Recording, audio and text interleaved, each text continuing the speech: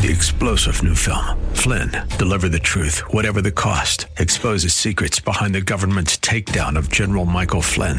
Flynn knew what the intel world had been up to. He ordered the first audit of the use of contractors. This set off alarm bells. He told the truth. He was the most dangerous person for Donald Trump to hire. They had to get rid of Flynn. Flynn, Deliver the Truth, Whatever the Cost. Available now. Watch it today. Go to salemnow.com. salemnow.com.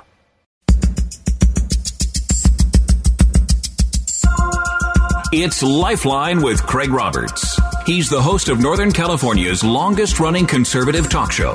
He's a man with a message, a conservative with compassion. He's Lifeline's own Craig Roberts. Good afternoon, Northern California. Welcome. Just about 5 minutes after the hour of 5 p.m. as we welcome you to another edition of Lifeline. Keeping you company Monday through Friday at this time, as we typically do, addressing issues that impact your life, your world, and your Christian walk.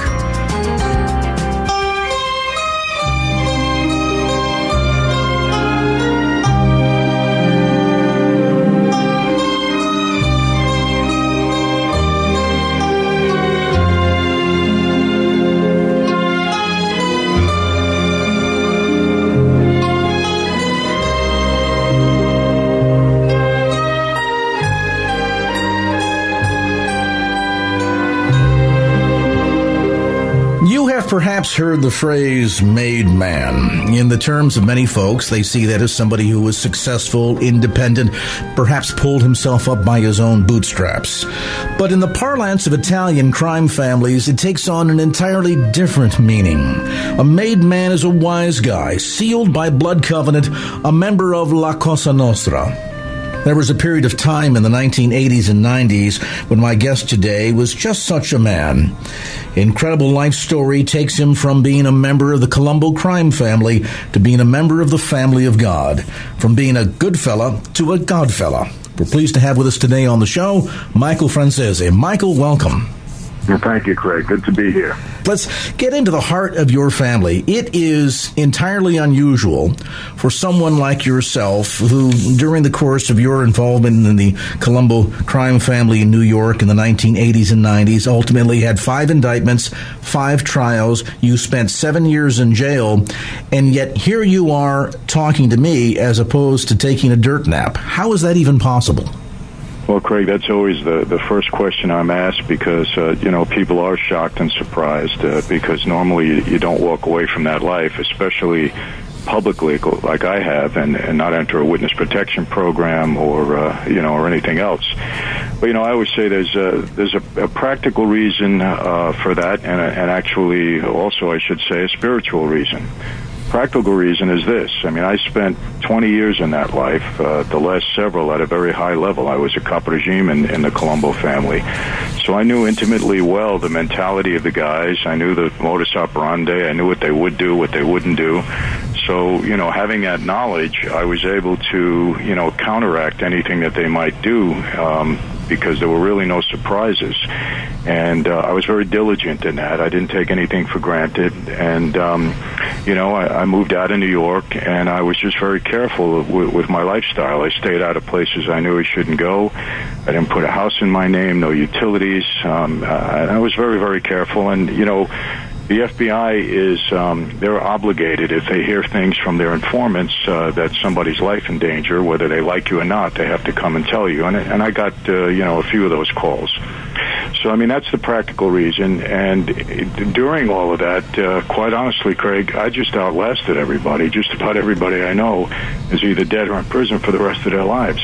So I outlasted people in that regard. And, of course, the second reason, and really the main reason for all of this, is I believe God had a different plan and a purpose for my life. He's made that very, very clear to me over the last 15 years in the course that he's navigated for me. So, because I always say there's no blueprint, for walking away from that life. And I can't say that I was extremely confident that I would survive. There was no cockiness or arrogance about it. I just felt this is what I needed to do, and I was going for it. So, was it a given from the very start that you would enter into this life? Given the fact that your father, Sonny, was very high up within the Colombo family as well, was this sort of the passing of the mantle? It wasn't originally intended that way, but, certainly when I got into the life, and I guess I could say I proved, to be, to be pretty capable. I mean, I was a good earner for the family, and I guess they saw some leadership ability in me, and I was elevated to a high level. And my father certainly was grooming me to take over the family because, he had so many issues himself with a 50-year prison sentence and constantly being on parole. It was very, very hard for him. He was handcuffed, to take over leadership. So, they wanted to do it through me, and that's the place I was headed for sure. If I would have stayed in that life, I could have elevated to the top.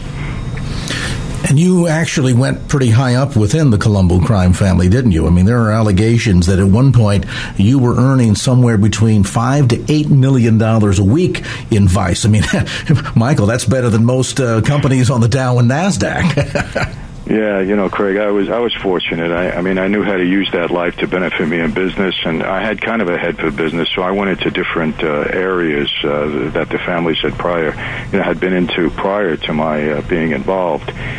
And, I had a big territory. I mean, really, Long Island was all mine. I mean, I controlled that, and I controlled some places up and down the eastern seaboard.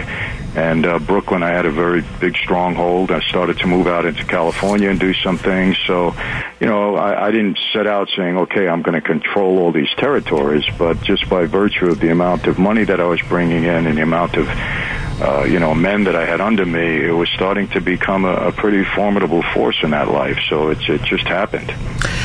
We think of many of the films down through the years. The Godfather in 1972, Mario Puzo's book, certainly The Goodfellas in the early 1990s. And I would imagine that you're asked frequently, how accurate are those depictions to the real lifestyle? Is that Hollywood glamour, or do those kinds of things really happen? I mean, are guys getting killed on the streets because they're not cooperating? Does that kind of stuff actually happen? Well, it does. Unfortunately, I get asked this question obviously quite a bit about the movies and television shows. And, to me, the greatest movie of all time about that life was The Godfather, both 1 and 2. And 3, they kind of lost it a bit. But 1 and 2 were great movies. I mean, were they actual depictions of that life? No, because they were basically fictional movies, but done extremely well. But go to Goodfellas and Donnie Brasco, and they were pretty accurate portrayals of the life. I mean, I knew all those guys in both of those movies, and actually I was mentioned in Goodfellas. But they were pretty accurate, I mean, that's the street life, and a lot of the things that they captured the essence of that life in a great way. And it's, not a good thing, but unfortunately, they were pretty realistic. What was life for you like growing up as a kid? Your father, as we mentioned, Sonny, was an underboss and enforcer within the Colombo crime family. You grew up in this atmosphere. Obviously, early on, you really didn't know much else other than the life of crime. No, I didn't. I mean, I grew up in that atmosphere. My dad originally didn't want this life for me. He wanted me to get an education, go on to school, be a professional. But I grew up in a different era. I grew up, when law enforcement tactics against organized crime were very different than they are today, because today everything is very covert. They got a lot of informants, a lot of high-tech surveillance equipment. A guy can be under investigation and not really know about it.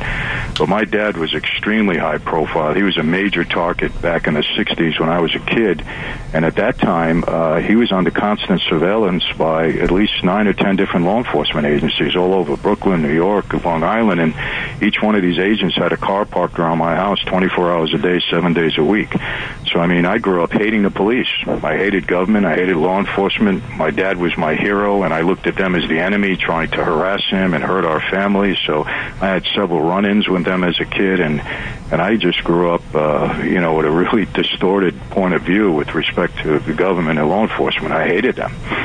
At the end of the day, though, in terms of your entrance and essentially following your father's footsteps, I mean, it was almost a fait accompli in the sense that this was the life that you had known. That's the only life that you had ever known. And there's a sense, I think, of being a man's man, particularly when you look at the code of honor within La Cosa Nostra. Yes, there's some pretty vile, horrible things that take place, but at the same token, there's a tremendous sense of honor and respect, and family comes before all else. There is, and it's very attractive to somebody with those aspirations that wants to be a man. And I looked up to my father. I mean, I thought he had real qualities of what a man's man should be. And I attributed that not only to him personally, but because he was a part of that life. So in that regard, the life became attractive to me because, my dad exuded power and, he had influence over men. I saw how he treated my mother.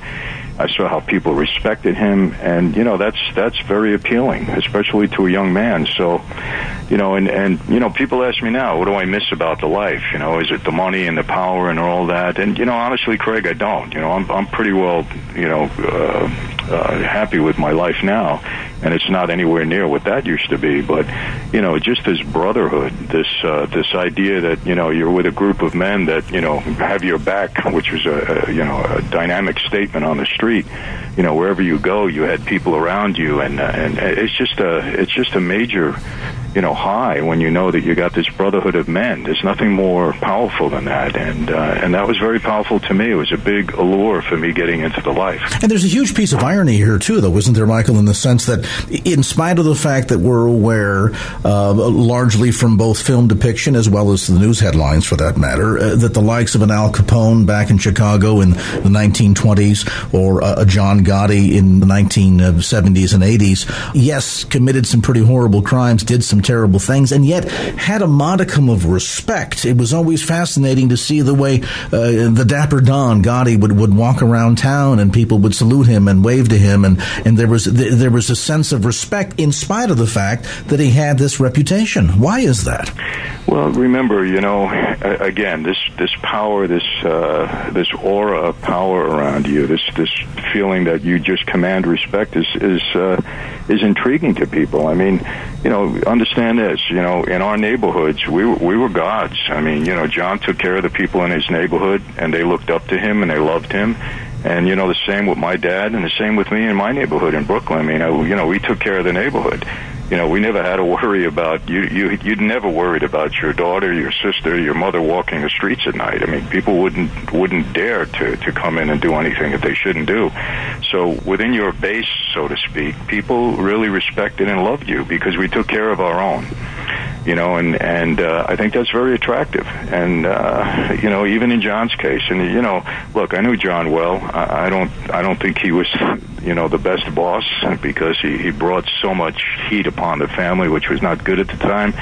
But, and he was a different kind of guy. Socially, I got along with him very well, but business-wise, he was very, very difficult to get along with. But it's that sense of power. It's that sense of respect. I mean, it's intriguing to people, and it is attractive. And I see it now in my own life. I'm not part of that life anymore, but I speak to these young kids and these gangbangers, and they look up to me like, it's almost hero worship. And that's something that I have to break through when I speak to them and try to, get them to think properly and make the proper choices in their life. But, the media is largely responsible for that. I mean, there's a lot of reasons why people look up to guys like that. With me today is a former New York Mafia crime member, Michael Francese. His life is the subject of a new film called simply God the Father. More information on the web at godthefathermovie.com. We'll take a brief time out and come back to more of our conversation with Michael Francese as this edition of Lifeline continues.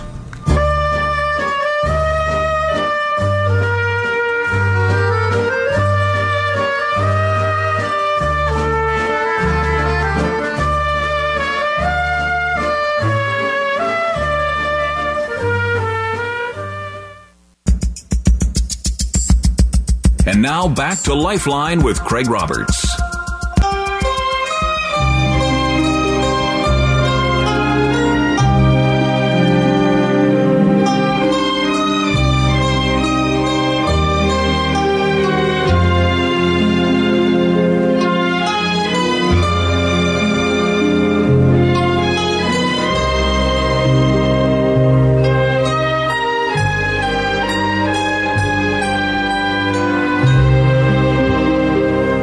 Welcome back to Lifeline. On this edition, a very special guest, a very rare opportunity. You see it so often depicted in films. Folks that are familiar with movies like The Goodfellas or The Godfather, aware of the allure of the Italian crime syndicate, the mafia. You sometimes wonder, how real is all of this? Well, with me today is Michael Francese, who is a real depiction of a real crime member who went up through the ranks having taken a blood oath. And it's ironic if you take a couple of steps back, Michael, and look at your life and realize that you got into the worst part of your life because of a blood covenant, but at the end you were able to escape that life of crime and take on an entire new life because of a very different type of blood covenant. Let's talk a bit about what happened to you, how that you finally were, after quite a number of indictments, given a sentence. You spent 7 years in jail. What happened? Well, yeah, I mean, as a result of, meeting a young woman of faith who is now my wife of 29 years, I made a decision to try to walk away from that life and marry her and try to raise a family under some better conditions than, my family had been under. Did Cammie know who you were and what you were into when you first met? Craig, she really didn't. I mean, my wife was a young girl from Anaheim, California. She had no involvement whatsoever with that lifestyle. Out in Anaheim, there's really no mob presence, and she was a dancer. She was a young Latin girl, so she really didn't know anything. I mean, she saw The Godfather once, but for her that was a movie. It was a fictional movie, and she never associated that with any real-life person. And, me coming from New York, I was the producer of the film, and she looked at me that way, and she never gave thought to anything else. And, people sometimes don't really understand that, but, not everybody. I mean, I've learned that from traveling across the country. Not everybody really even knows that the mob exists. They only know it from the media. But so she didn't know it. And, but when I fell in love with her and I realized that she was a strong person of faith and that my life would never mix with hers, I made the decision to try to walk away. And of course, I had been totally engrossed in the life. I mean, I've had 4 indictments up to that point. I knew the life intimately well, and I also knew that things were starting to cave in because Giuliani started to use the racketeering laws very effectively, and I had just escaped a major indictment with Giuliani that had I been convicted, I would have gone away forever. So, I mean, I kind of saw the handwriting on the wall. So you knew that the walls, as you say, were kind of collapsing in on you. At the point at which you made the decision, I need to consider something different here. That's not an easy thing to do because as a member of La Cosa Nostra, you take a blood oath that once you get in, the only way you get out is through a body bag. This could not have been a very light decision for you, realizing that not only on one hand were you facing the possibility of doing significant amount of time in jail through, perhaps one of any of the indictments that Giuliani was chasing you after, but even if you were capable of escaping the significant jail time, there was the issue of how do you just pack up and leave and say, that's it, guys, I'm done, I'm walking out of this life. That's not so easily done, is it? No, well, understand, I want to be clear on this. There's no heroism in this for me. I tried to backdoor this, and what I mean by this is that, I had a plan after beating all those 4 indictments because I became such a major target. Every year they were indicting me again. And so the feds in the Eastern District of New York, Brooklyn, indicted me on this major racketeering case again. And my plan was to take a plea, do a few years in prison. I was under the old law, not the new law today where there's no more parole. I thought I'd do a few years in prison. I had leverage because I had beat them so many times. They wanted to get a conviction on me. I had the ability to pay them a huge fine, and I said, listen, I'll take a plea. I'll do a couple of years in prison. I'll marry Camille. I'll move out to the West Coast. When I get out of prison, I'll have parole and probation, and you're restricted. You're not allowed to meet with anybody that has a felony conviction or is alleged to be an organized crime. So I figured I can use that as an excuse, stay out on the West Coast, and maybe after 10 or 12 years, they'll just kind of forget about me. I never planned at that point to renounce my oath and make a big deal that I was walking away. I just was kind of quietly hoping that, enough of my own guys would have their own problems. They'd just forget about me. So there was no heroism in that. I wasn't doing a heroic thing by walking away from a bad life. I want to make that clear. It wasn't until I was put into a circumstance, put into a situation where I had to make a decision whether to renounce my life or not. And at that point, I did. And it was a heavy decision, Craig. I labored over it, and I because look, I was going against who I was. I was going against a blood oath that I took. I was going against, my father, and it was very, very difficult. Man, I'd go to sleep at night, walking away. I'd wake up staying in. I really labored over it. It was tremendously difficult for me. Was your dad still alive at this time? Yeah, my dad's still alive now, so he was there throughout all of this. And when it did become public that I was walking away, and again, I didn't make an announcement, hey, I'm walking away. It just happened to become very public because I was so high profile. And, Life magazine wrote it up. It shot back to New York like a rocket. I was in jail at the time. And, all heck broke loose at that point. My boss, Carmine Persico, he put an immediate contract on my life, and unfortunately my father had to go along with it, because when you propose somebody into that lifestyle, if they go bad, so to speak, you're responsible for them. So my father had to go along with it. And because everybody thought if I was renouncing the life that I was going to cooperate and become a witness. That's the normal thing that people do when they renounce the life. But I never intended to do that, but nobody believed me, and there's a lot of reasons why they didn't believe me, because there was a lot of stuff going on. The FBI was putting a tremendous amount of pressure on me. They told me that, there's contracts all over the place. I'm a dead man. They were getting word from their informants. They had to put me in the witness protection program. They locked me down in prison. They gave everybody all the signs that I was cooperating. And so nobody believed that I wouldn't. And so I had a lot of trouble, putting it mildly. What was your dad's reaction to all of this? I mean, you had followed in his footsteps. Clearly, as you mentioned from the get-go, Michael, he didn't want you to follow in the life. And once you did, you're in. There had to have been a sit-down conversation at some point in where he told you, Michael, you can't do this. He didn't, because I was in jail when this all came out, and then he went back into prison on a parole violation because he had been out on parole. So he sent messages to me, like, what are you doing? And I sent messages back, I'm not going to hurt anybody. That's all I told him. I never said that I was not walking away, but I said, I'm not going to hurt anybody. Don't believe what you're hearing. And I think that he took that to, I think he believed that. He took that to heart. But again, he didn't know the extent of what I was doing. So it was difficult because it was hard to communicate when we're both in prison. I mean, that's rough.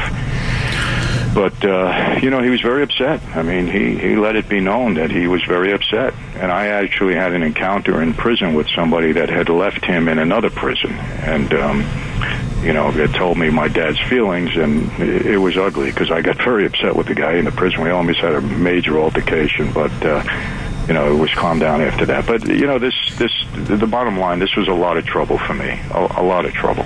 In that jail cell, you were sentenced and served 7 years. You had a lot of time to think.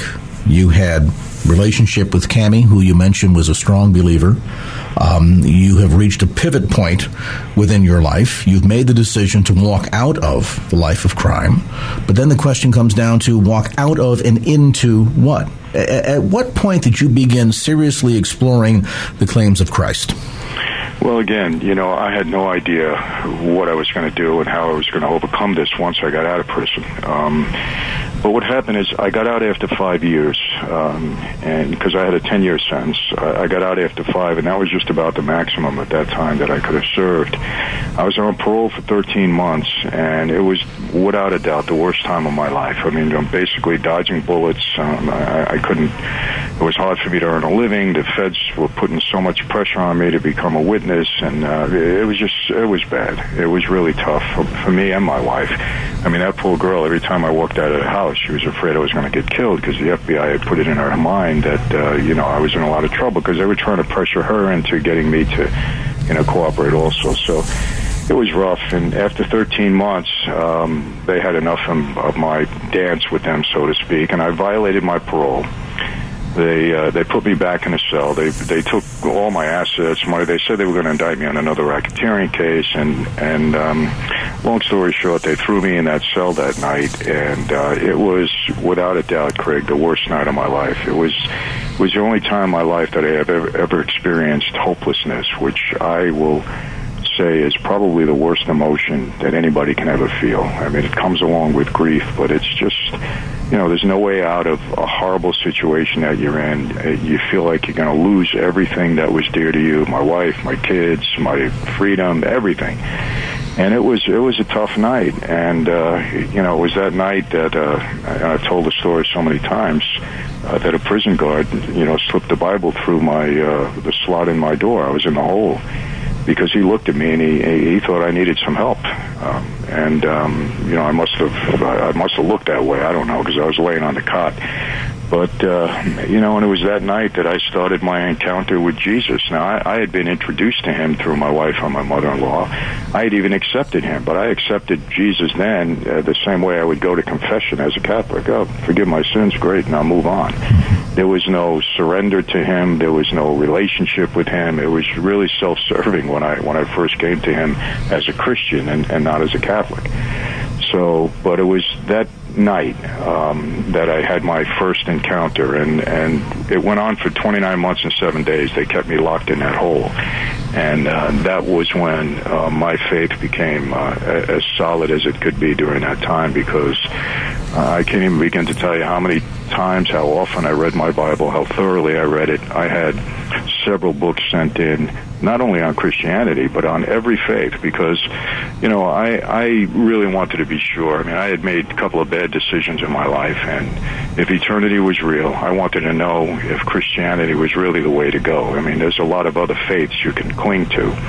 And so I had my wife send me in books on Mormonism and Judaism and Buddhism and every other faith, because I had nothing but time on my hands. 24/7, you're locked in a 6x8 cell. There's not much to do. And I really did a thorough search, and I just came away, that the evidence was irrefutable to me, that the Bible is God's Word and that Jesus is my Savior. And I came out of there believing that with all my heart, not knowing where it was going to take me. I didn't know what I was going to do. I had no idea how I was going to survive or what job I was going to get or what my future was going to be. I had no idea. And, things started from there. God's plan, I think, started on my outside life from that point. With us today is Michael Francese. His life depicted in a new film. The new film is called God the Father. We'll come back to more of our conversation with Michael Francese as this edition of Lifeline continues.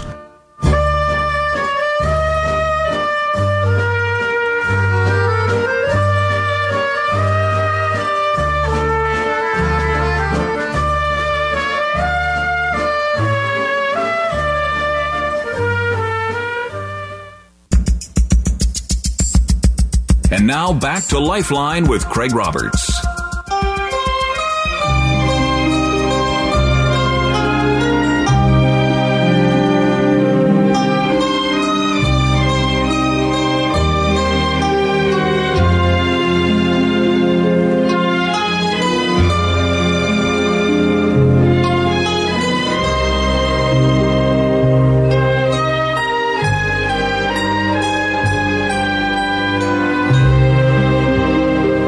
Welcome back to our conversation. Information about this new film, you'll find it online at GodTheFatherMovie.com. That is GodTheFatherMovie.com. This new film depicts the life of Michael Francese, our guest today, who went from being involved in the Colombo crime family in the 1980s and 90s, essentially having been brought into that lifestyle through a blood covenant, and then, most ironically, following, Michael, your prison time, the diligence that you engaged in seeking out the claims of Christ.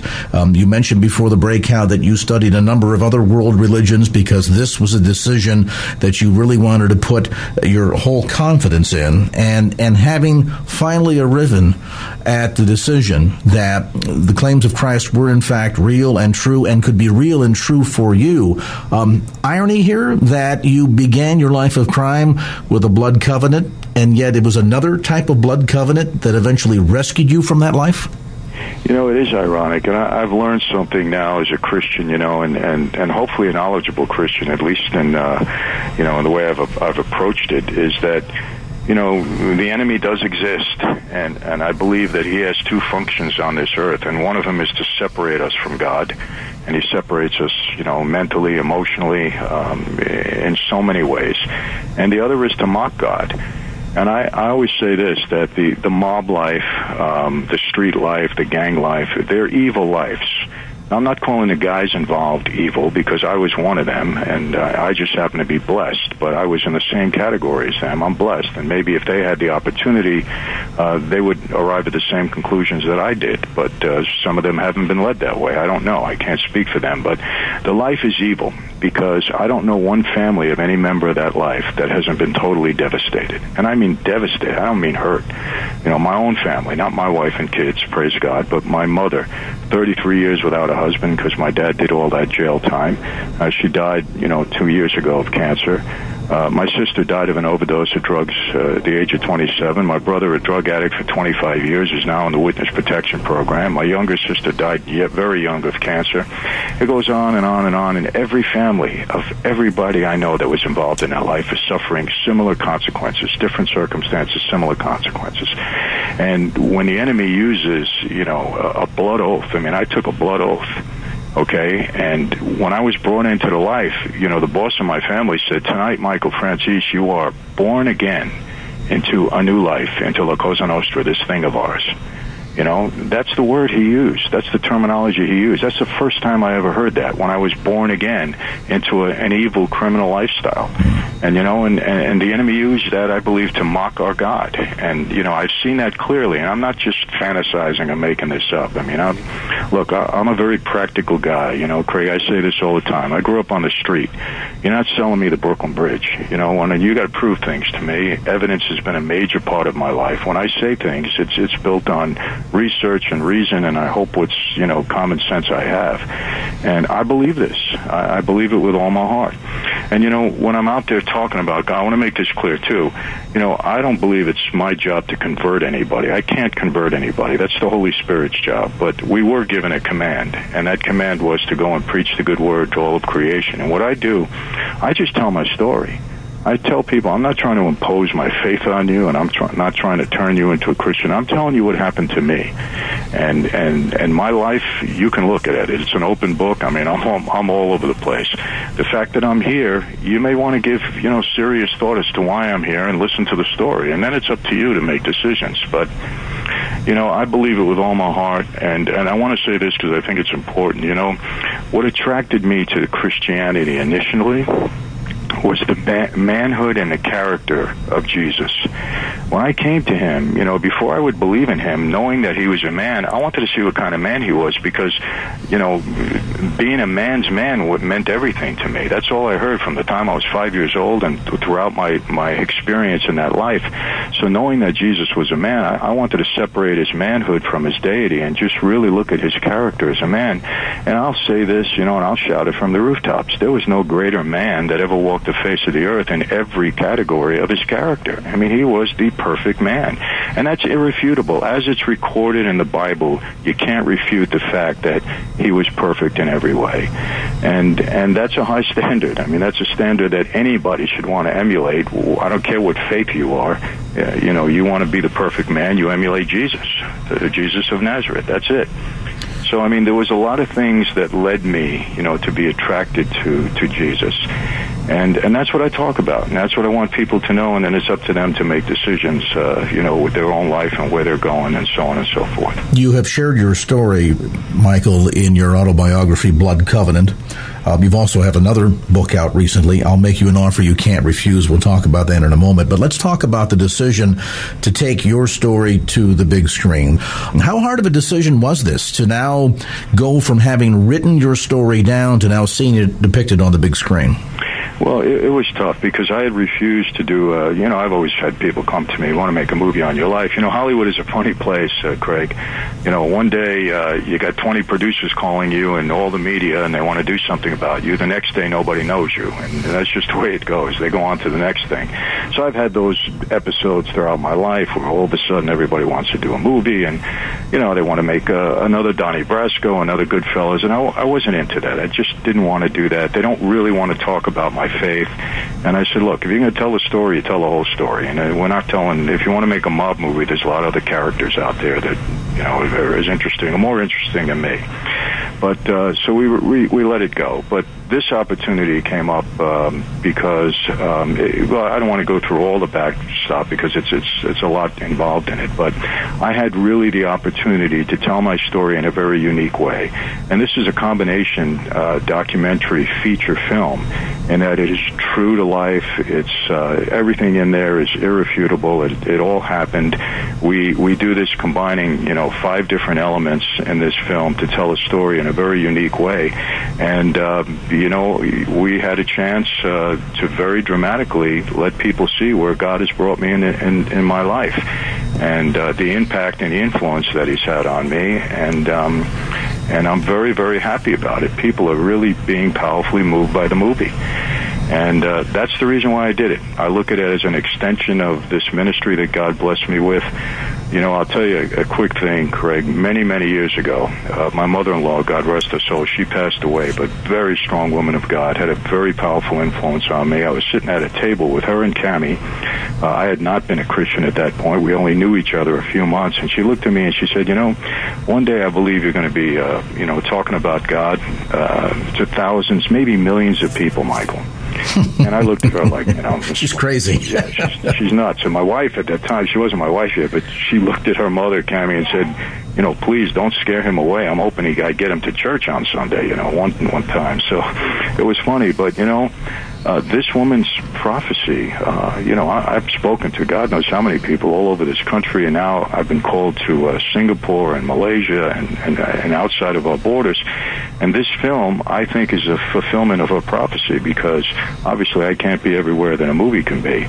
And, it struck me when we started to get into this. I said, wow, this could be a fulfillment of the strongest woman of God that I've ever met in my life. And such irony in the way God works in His economy, that you have gone from being such an integral part of the underworld for a significant portion of your youth, kind of hidden in the shadows, so to speak, to now being very out in a very public and open way in sharing your story and the manner in which God can use this amazing story to impact lives. And of course, that impact continues now with this new feature film called God the Father.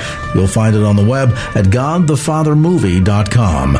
That's GodTheFatherMovie.com. If you've just joined us on this special edition of Lifeline, we're talking with former mob member Michael Francese.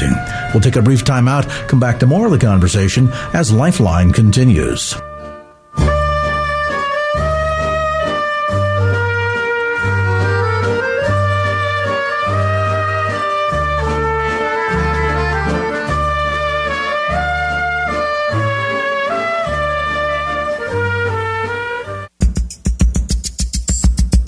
And now back to Lifeline with Craig Roberts.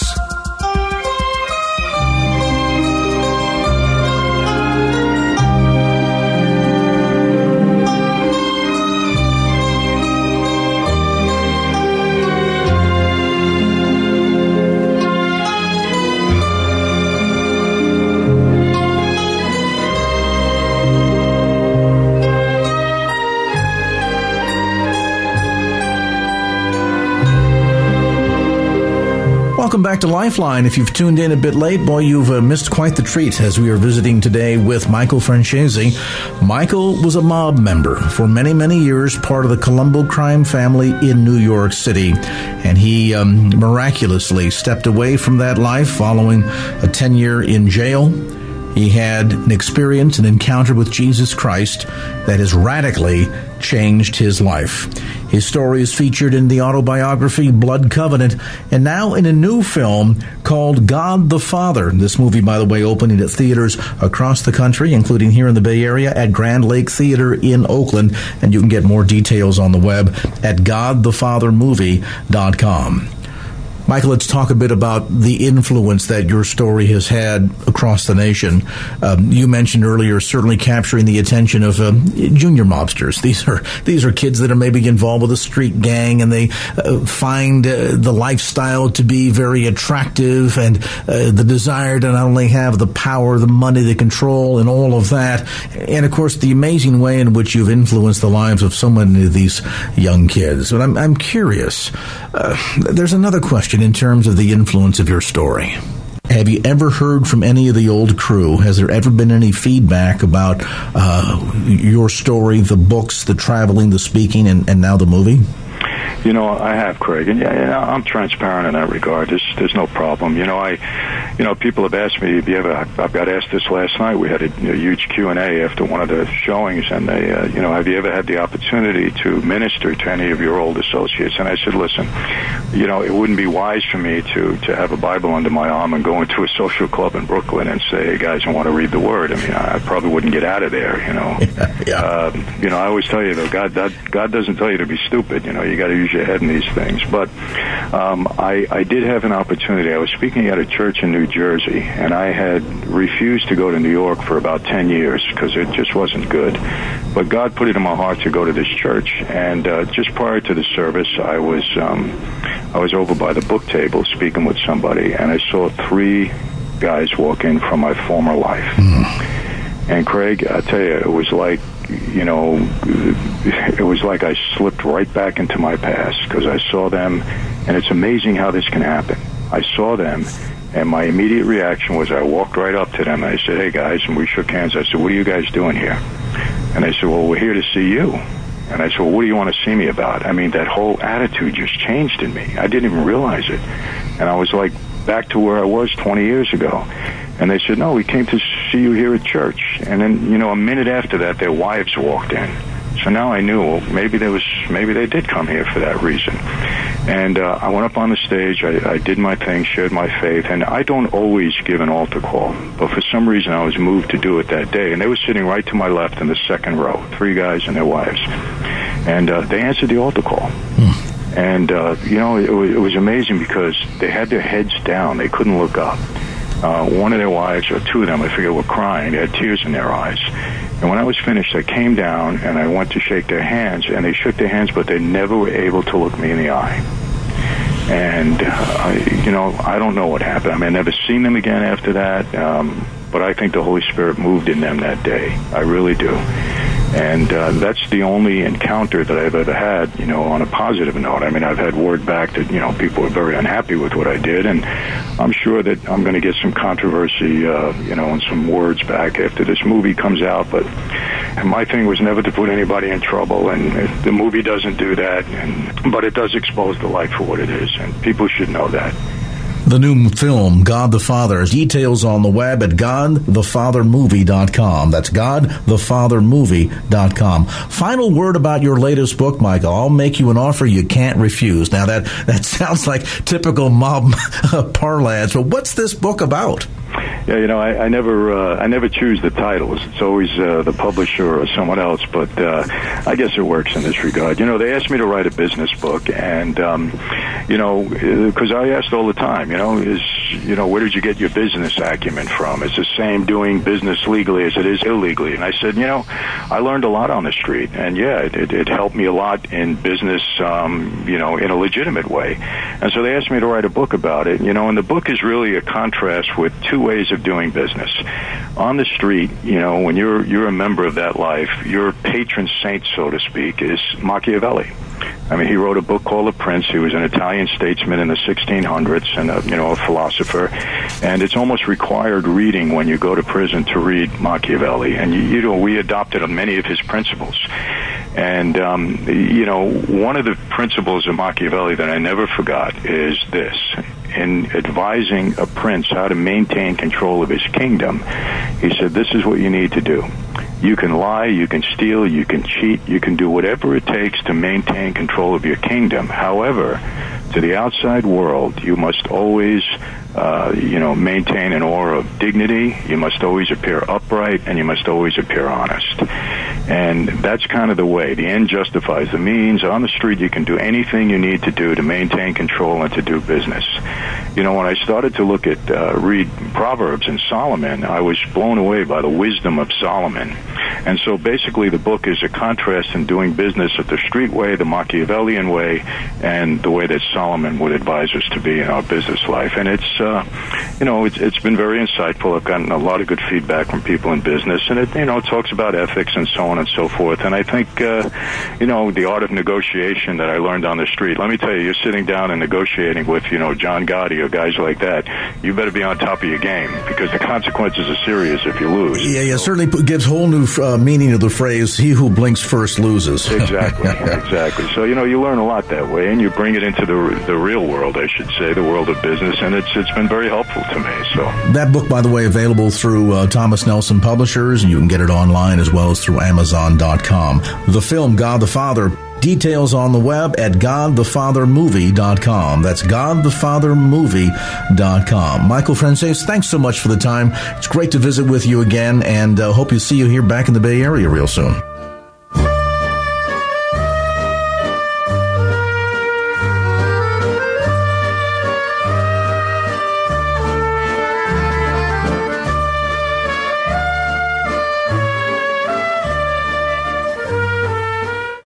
Three-star General Michael J. Flynn, head of the Pentagon Intelligence Agency, knew all the government's dirty secrets. He was one of the most respected generals in the military. Flynn knew what the intel world had been up to. He understood its funding. He ordered the first audit of the use of contractors. This set off alarm bells. The explosive new documentary, Flynn, Deliver the Truth, Whatever the Cost, uncovers the facts behind this scandal. Flynn told the truth. He was the most dangerous person for Donald Trump to hire. I find out the worst enemy that I'm going to face in my life is right here in America. They took my assessment and they wanted me to change it. And I was like, I'm not changing it. They had to get rid of Flynn. With in-depth interviews, archival footage, and never-before-seen personal records of the man behind the headlines. I just felt like I was drowning. Flynn, Deliver the Truth, Whatever the Cost. Available now. Watch it today. Go to salemnow.com. salemnow.com.